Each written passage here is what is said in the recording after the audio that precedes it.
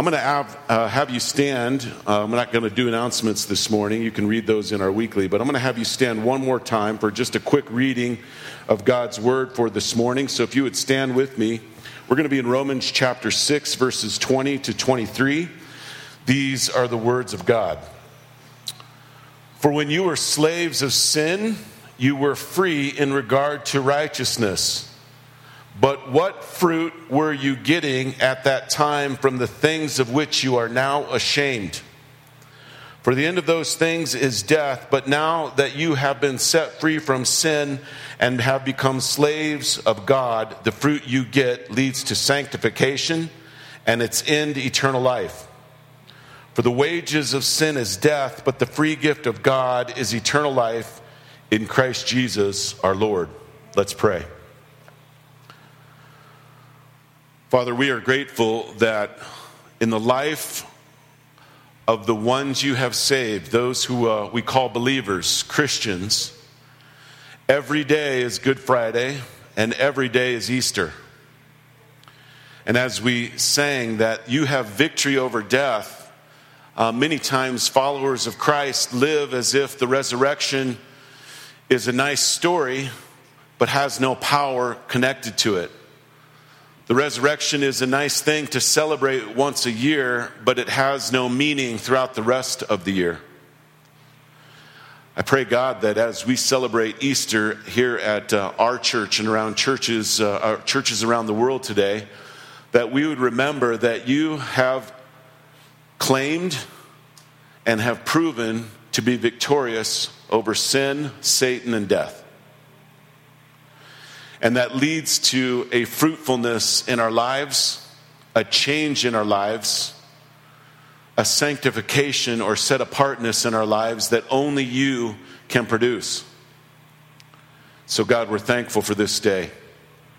Let us celebrate it with vigor.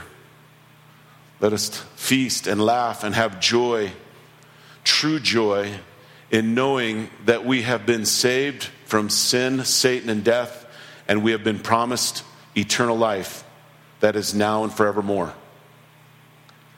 We pray for those who might be hurting today, maybe because of sin that they feel they can't overcome, maybe because of illness, maybe because of difficulties in their life of different kinds. We ask for your healing, for your wisdom, for your guidance. And we ask for the church that you died for and rose for. We ask that your church would minister to those needs. Pray all these things in Jesus' name. Amen. You may have a seat. As a church here at New City, we've been going through the book of Romans for the past 8 months or so. And as you get close to Easter as a pastor, it's kind of that big time where you got to hit that home run sermon. And you got to talk about that Easter stuff. And I realized as I reviewed our series through the book of Romans that all of that is Easter stuff. And we just so happen to be in Romans chapter 6 in our sermon series. And this particular passage, as God's providence would allow, is especially Eastery. And yes, I made that word up. But we're going to talk about Easter, and I want to think about it in two contexts. Those people who, and maybe some of you are here today, you're not a believer. You're maybe a skeptic, maybe a cynic. Maybe you have questions about who God is and what the gospel is all about. And we're also going to talk to those people who are believers and maybe they feel a sense of a lack of fruitfulness in their life or a sense of connection with God. And the resurrection power of Christ isn't as real to them as they would like it to be. And those two people, those two classes of people, if you want to call them that, are discussed over and over again in Scripture. We believe as Christians that the gospel, the good news of Jesus Christ, is Jesus Christ. It is the glory of God, and it's a story that's revealed to us from Genesis to Revelation. So any of those passages in those books of the Bible could be Easter passages. They all point to not only the hero of human history, which is Jesus Christ, they point to the absolute pinnacle event in the history of humanity, the death, burial, and resurrection of Jesus. That is the most prominent message that you as a human being will have to wrestle with. In the beginning of Romans, it says that everybody knows that message.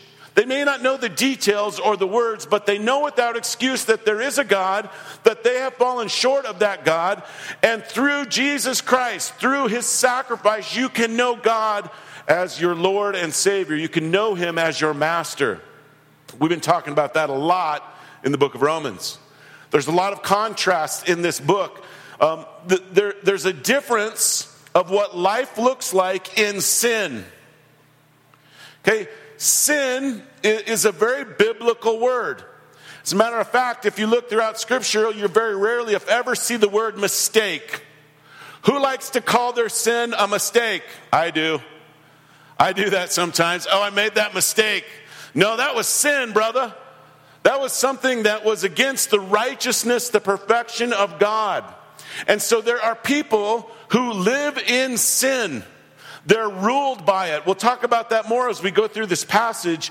And there's also people who have been given by Christ life in Christ. Okay, so those of you who have been saved by Jesus have life in Christ. And there is this stark contrast between life in sin and life in Christ.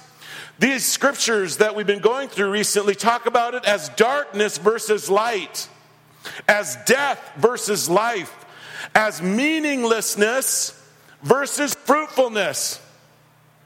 Romans is written by a man who was the enemy of Christianity. But on a road to Damascus, he saw Jesus, Jesus spoke to him, and Jesus saved him, and he wrote this amazing letter. I challenge you to read it. I would advise you to read the letter to the Romans that Paul wrote. And it talks about Paul's life a little bit, and it talks about the gospel and how he met the risen Savior on the road to Damascus. He before this did not believe that Jesus had risen and that the resurrection had proved that Jesus was God. He denied that. And he was an expert in the Old Testament, which were the scriptures to the Jewish people, of which Paul was a Pharisee. He was the smartest guy on the block. He was that guy that you avoid at the cocktail party because you know he will beat you in a debate. That was Paul. He had every intellectual reason to believe that Jesus had not risen, yet Christ appears to him on the Damascus road. And Paul, even though that he thought he was living in the light, was proven to be living in the darkness. And he saw the light of Jesus' glory on the road to Damascus, and he was changed. He was changed. He wasn't changed just in his behavior. He was changed from what you might have heard before, from the inside out. His heart was transformed. So this is the Easter story in Paul's life and in our life. It's the resurrection of Christ, and it is redemption, but it is redemption for a purpose. There is a meaning to it. There is a purpose for you behind the resurrection of Jesus Christ. I know so because if you read the Easter account in the Gospel of John, Jesus says these words to his disciples. He says, "Peace be with you." That is what he says to them after he raises from the grave. This word peace is an amazing word. It's not like the 1960s, peace, bro. Okay? It's peace. It's shalom. That's the word for it in Scripture. It is only a peace that God can give. It's a fullness of peace. And it's a message that in Christ we are no longer enemies of God and destined for his wrath. Through Christ, God makes peace with us. Shalom. Folks, think about that for a while. That is a great Easter gift to you. That if you are saved by Jesus, you are at peace with God. And the wrath of God, instead of being poured out on us, was poured out on Christ for those who have been saved by Jesus. They have shalom. They have shalom. Now, what does that peace and the resurrection mean for tomorrow, Monday, April 22nd, 2019. And for the rest of the days that you have on this earth, what does the resurrection mean and the peace of God mean for those days? Jesus says, peace be with you, to his disciples, and as the Father has sent me, even so I am sending you. The purpose of the resurrection isn't just your salvation, although that is an amazing thing, right? The purpose of it is to show you that there is new life in Christ, and the message of that new life in Christ is to be taken to everybody. At the end of our time, I'm going to do this now instead of at the end. At the end of our time today, I was going to point you to this little tract. This is an encapsulation of the good news of Jesus Christ. And you can take it as Jesus has been sent by God to the planet to die and to rise again so that our sins might be forgiven. He sends us out to take this message to people who do not know it so that they will have new life, a life of peace, and as we're going to look at here in a little bit, a life of fruitfulness. Maybe not what you think fruitfulness is, but a life of fruitfulness. The resurrection of Christ is a message to be proclaimed to the world and to be lived in the world. And Paul knew this, and he gives us this word in Romans about this message and how peace with God changes everything. And he starts with this. For the good news to be good news, there has to be bad news. Okay, just so you know. This is the bad news. Paul says, for when you were slaves of sin. Now, Paul does not suppose that some have escaped the nature of sin that is in all of humanity except for Jesus Christ. Paul told brothers and sisters the truth. And he starts this little passage by saying, for when you were slaves to sin, there is no option. All of us without Christ were slaves to sin.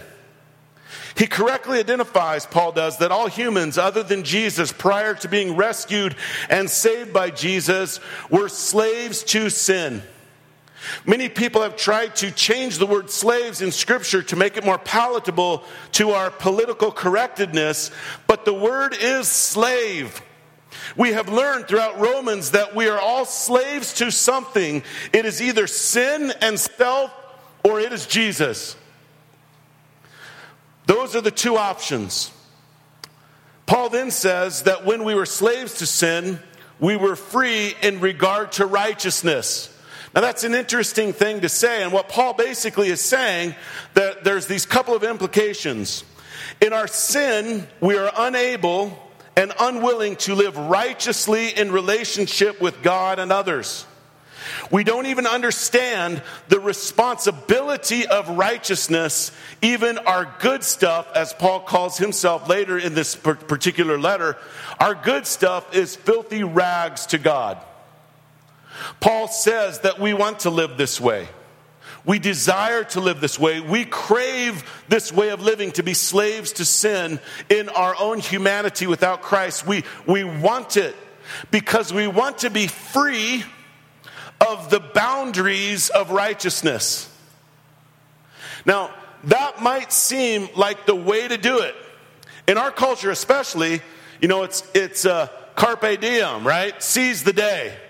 Do what you want today. Tomorrow you're going to die. So live for yourself. Be a slave to those sinful desires and go and do them, because to be bound by righteousness, that sounds so stodgy. But Paul, because he's very smart and he's got a little bit of a sense of humor, okay, he says this: but what fruitfulness comes from living that way? What fruitfulness comes from living as a slave to sin? Most of the time when I meet people, matter of fact, I was talking to someone very recently and I had this conversation. When they think about Christianity, when they think about Jesus and the resurrection and having to be a slave to Christ versus a slave to their own selves, so many people I meet think that Christianity is this horrible way to live. They imagine like white shirt, which I have on, by the way, just as a coincidence, black tie, the Ray-Ban glasses, which are back in vogue, so that's not too bad. Black, slacks, and the 90-pound Bible, and speaking in thee and thou English, and all the fun things that I see out there that the world has for me to do, I can no longer do. Christianity has so many do's and don'ts, so many restrictions and punishments. It is so boring and it's so tedious. But Paul says, au contraire, mon frère, life without Christ is actually the life that leads to death and darkness. What feels good to you in the moment, the sin that you are a slave to in the moment, is leading to death and darkness. And you have within you, because you're created in the image of God, a desire for your life to be fruitful, to mean something, to have a cosmic, if you will, change in direction of where you're at now in your sinfulness. You want to be fruitful, but our sinfulness is unfruitful. And the idea is that life without Christ is the one you really want to avoid. Paul says that if the resurrection did not happen, your life is meaningless. It literally is a description of a nothingness void. That you might think in the sin that so easily entangles you and your slavery to it, that you're getting some measure of joy and meaning and purpose. Paul says the resurrection makes a difference. If it didn't happen, all of those pursuits are nothing, meaningless, hopeless, and fruitfulness. But again, you were created for fruitfulness. I don't know if you've seen an ad. I got a quick story, and I'll try to stay on time here so that Adam doesn't get upset with me, but love you, brother. I'm going to stay within. Okay, here we go. This is the story. There's a movie out called Big Little Farm. Have you seen the ads for this? I'm into farming for some reason. Like all of a sudden I get into these crazy, like weird, tangents in my life where I'm really obsessed with this whole concept of farming. And it started with these farmers who, would take these overrun farms that were destroyed, and they would create these gardens of Eden. And this is what this movie's about, Big Little Farm. It's about this farm in California. These people go to it, and they see just a desolate wasteland. And they're probably thinking, why in the world would I spend all this money on this big hardened mound of clay? But they go in, and because of the fruitfulness of their labors, they begin to see little grass sprouting here, and fields of flowers here, and animals thriving over here. And they build, because of their fruitfulness, this wonderful Garden of Eden in this wasteland that was before. We were created for fruitfulness. We were created to see something come of our lives. And the fruitfulness as a Christian comes through the worship of God. It is the worship of God that you want to live a life of, again, fruitfulness. What Scripture calls holiness or wholeness, at peace with God and man. But our sinfulness put us on another trajectory, and we have nothing to show for it. Without Christ, there is only, as it says here in verse 21, shame and death. I've yet to meet a person who's honest with themselves, tell me that their pursuits of their selfish desires has led them to meaningfulness and purpose and joy and wholeness as a human being. Our sinfulness has put us on another trajectory. We have nothing to show for it. And without Christ, there is only shame and death. It's very interesting that in Romans, the word sin is associated with the word death. It's synonymous. We crave it without Christ. We want it without Christ. We want to pursue those things that will only bring shame and death upon us. But this is where Paul changes direction in this passage. With Christ, because of his resurrection, there is freedom from sin and exchange of slavery. Instead of being to yourself, a slavery to God. Now the Bible translates this word correctly. Douleo, slavery. You are a doulos. You are a slave as a Christian to Christ. And Paul and all Christians have been made captive to and subservient to God. And Jesus' resurrection proves that he has the power to save us and to make us captive to him and subservient to him. Now, some folks that I talk to say, man, I don't want to be a slave to nobody. I'm an American. Nobody's going to rule over me. It's really interesting that the founders of our country, as many people know, and they used to teach this in history, many of them were Bible-believing, Bible-toting Christians. Some of them were what we would call a theist, meaning they believed in a God that was absent and not involved.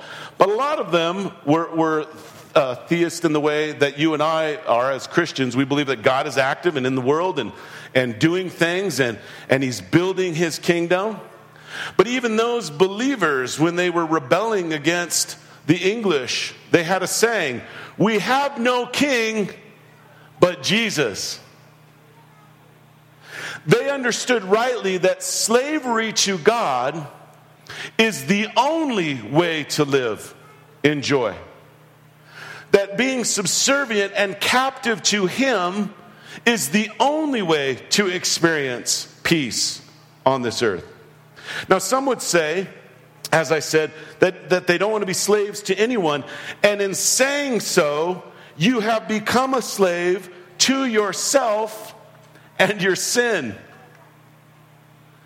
You can't make choices where there are no consequences or results. If you refuse slavery to God, or if you refuse to be saved by Jesus, then you are captivated and subservient to you. Now, I don't know about you, but being subservient to me is a bad place to be for me. Like, I can't even keep the dandelions out of my yard, you know? I have no power. I have no control, really, over many things in my life. I have no ability to transform my own heart. I need Christ to do that. And the message of the resurrection of Jesus Christ is you and I can only rely on the same power that rose Christ from the dead to give you new life in Christ. You can't behave your way into it. You can't moralize your way into it. It's only done by God. God makes us captive and subservient to him. Jesus has always had a better way than sin and its trajectory. It's the fruit or fruitfulness of salvation, and it is the fruitfulness of the resurrection of Jesus Christ. Being saved is not getting out of hell for free card, like in Monopoly. Being saved is being taken from death into life, and that life is now. You get to live it now. The resurrection power of Jesus Christ is for now. And being a slave to God, free from sin and being captivated by God, gives us two things. It gives us eternal life. How many of us are here because, yes, I can't wait for eternal life. I'm going to be done with this Easter thing in about, 10 minutes. I'm going to go eat lunch, and I'm going to go on about my business. I'll see you maybe next Christmas, maybe next Easter, and then one day I'll die. Jesus will take me to eternal life. That's true. Some people are saved, as Paul would put it, by the skin of their teeth. They'll experience eternal life. But what Jesus wants us to know is that eternal life is now. There's a purpose. There is a mission. There is fruitfulness for now. You know what Jesus and the scriptures calls that fruitfulness? Sanctification. That's a big word you can lay down on your friends at your Easter brunch today. Sanctification. It's being set apart. It's being what a lot of us crave, to be different. Not to live in the same ways that the world around us is living, trying to find hope and meaning in things that can't give it. We are different. We are set apart by God. We're dedicated to God for His glory and His mission. And you have been resurrected if you're a Christian, and are continuing to be resurrected every day for the fruitfulness of God and His glory. So there's two ways to respond to the resurrection. Paul says it this way.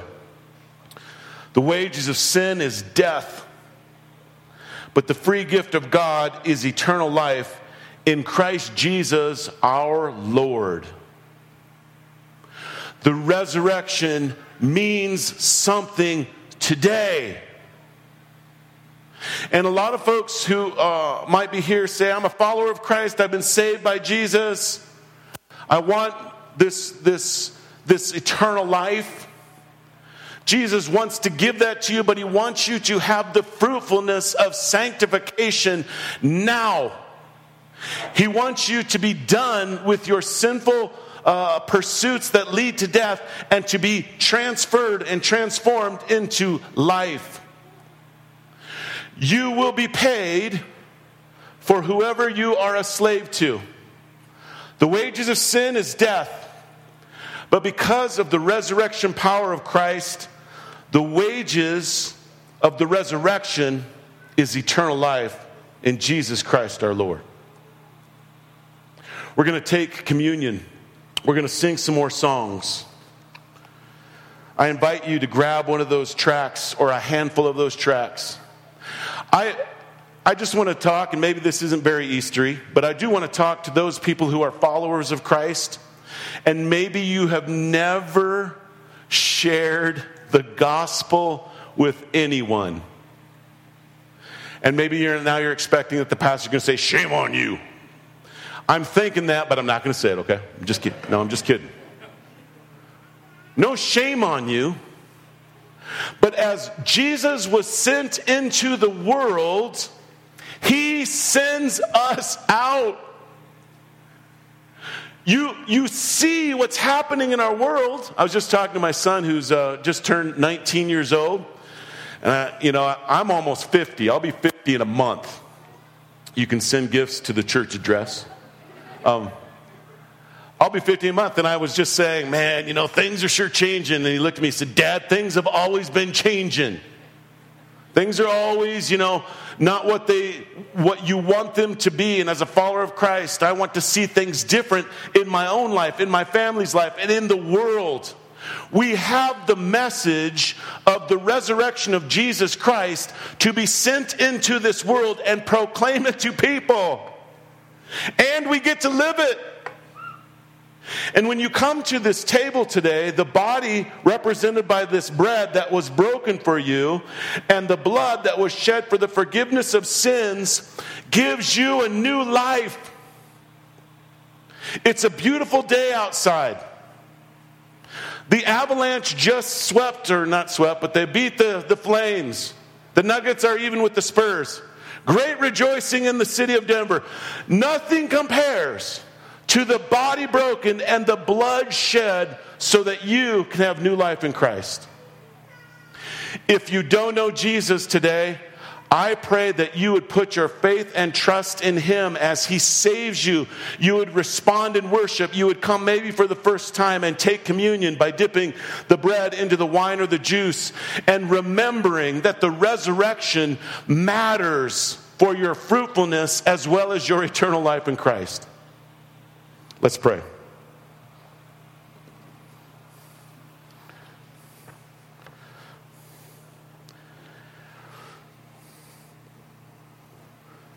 Father, the resurrection of Jesus is an everyday celebration. It's all we have.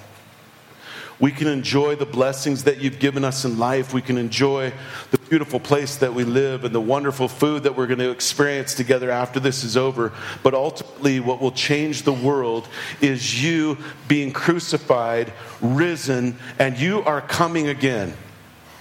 You have destroyed the power of sin and Satan and death. You are building your kingdom.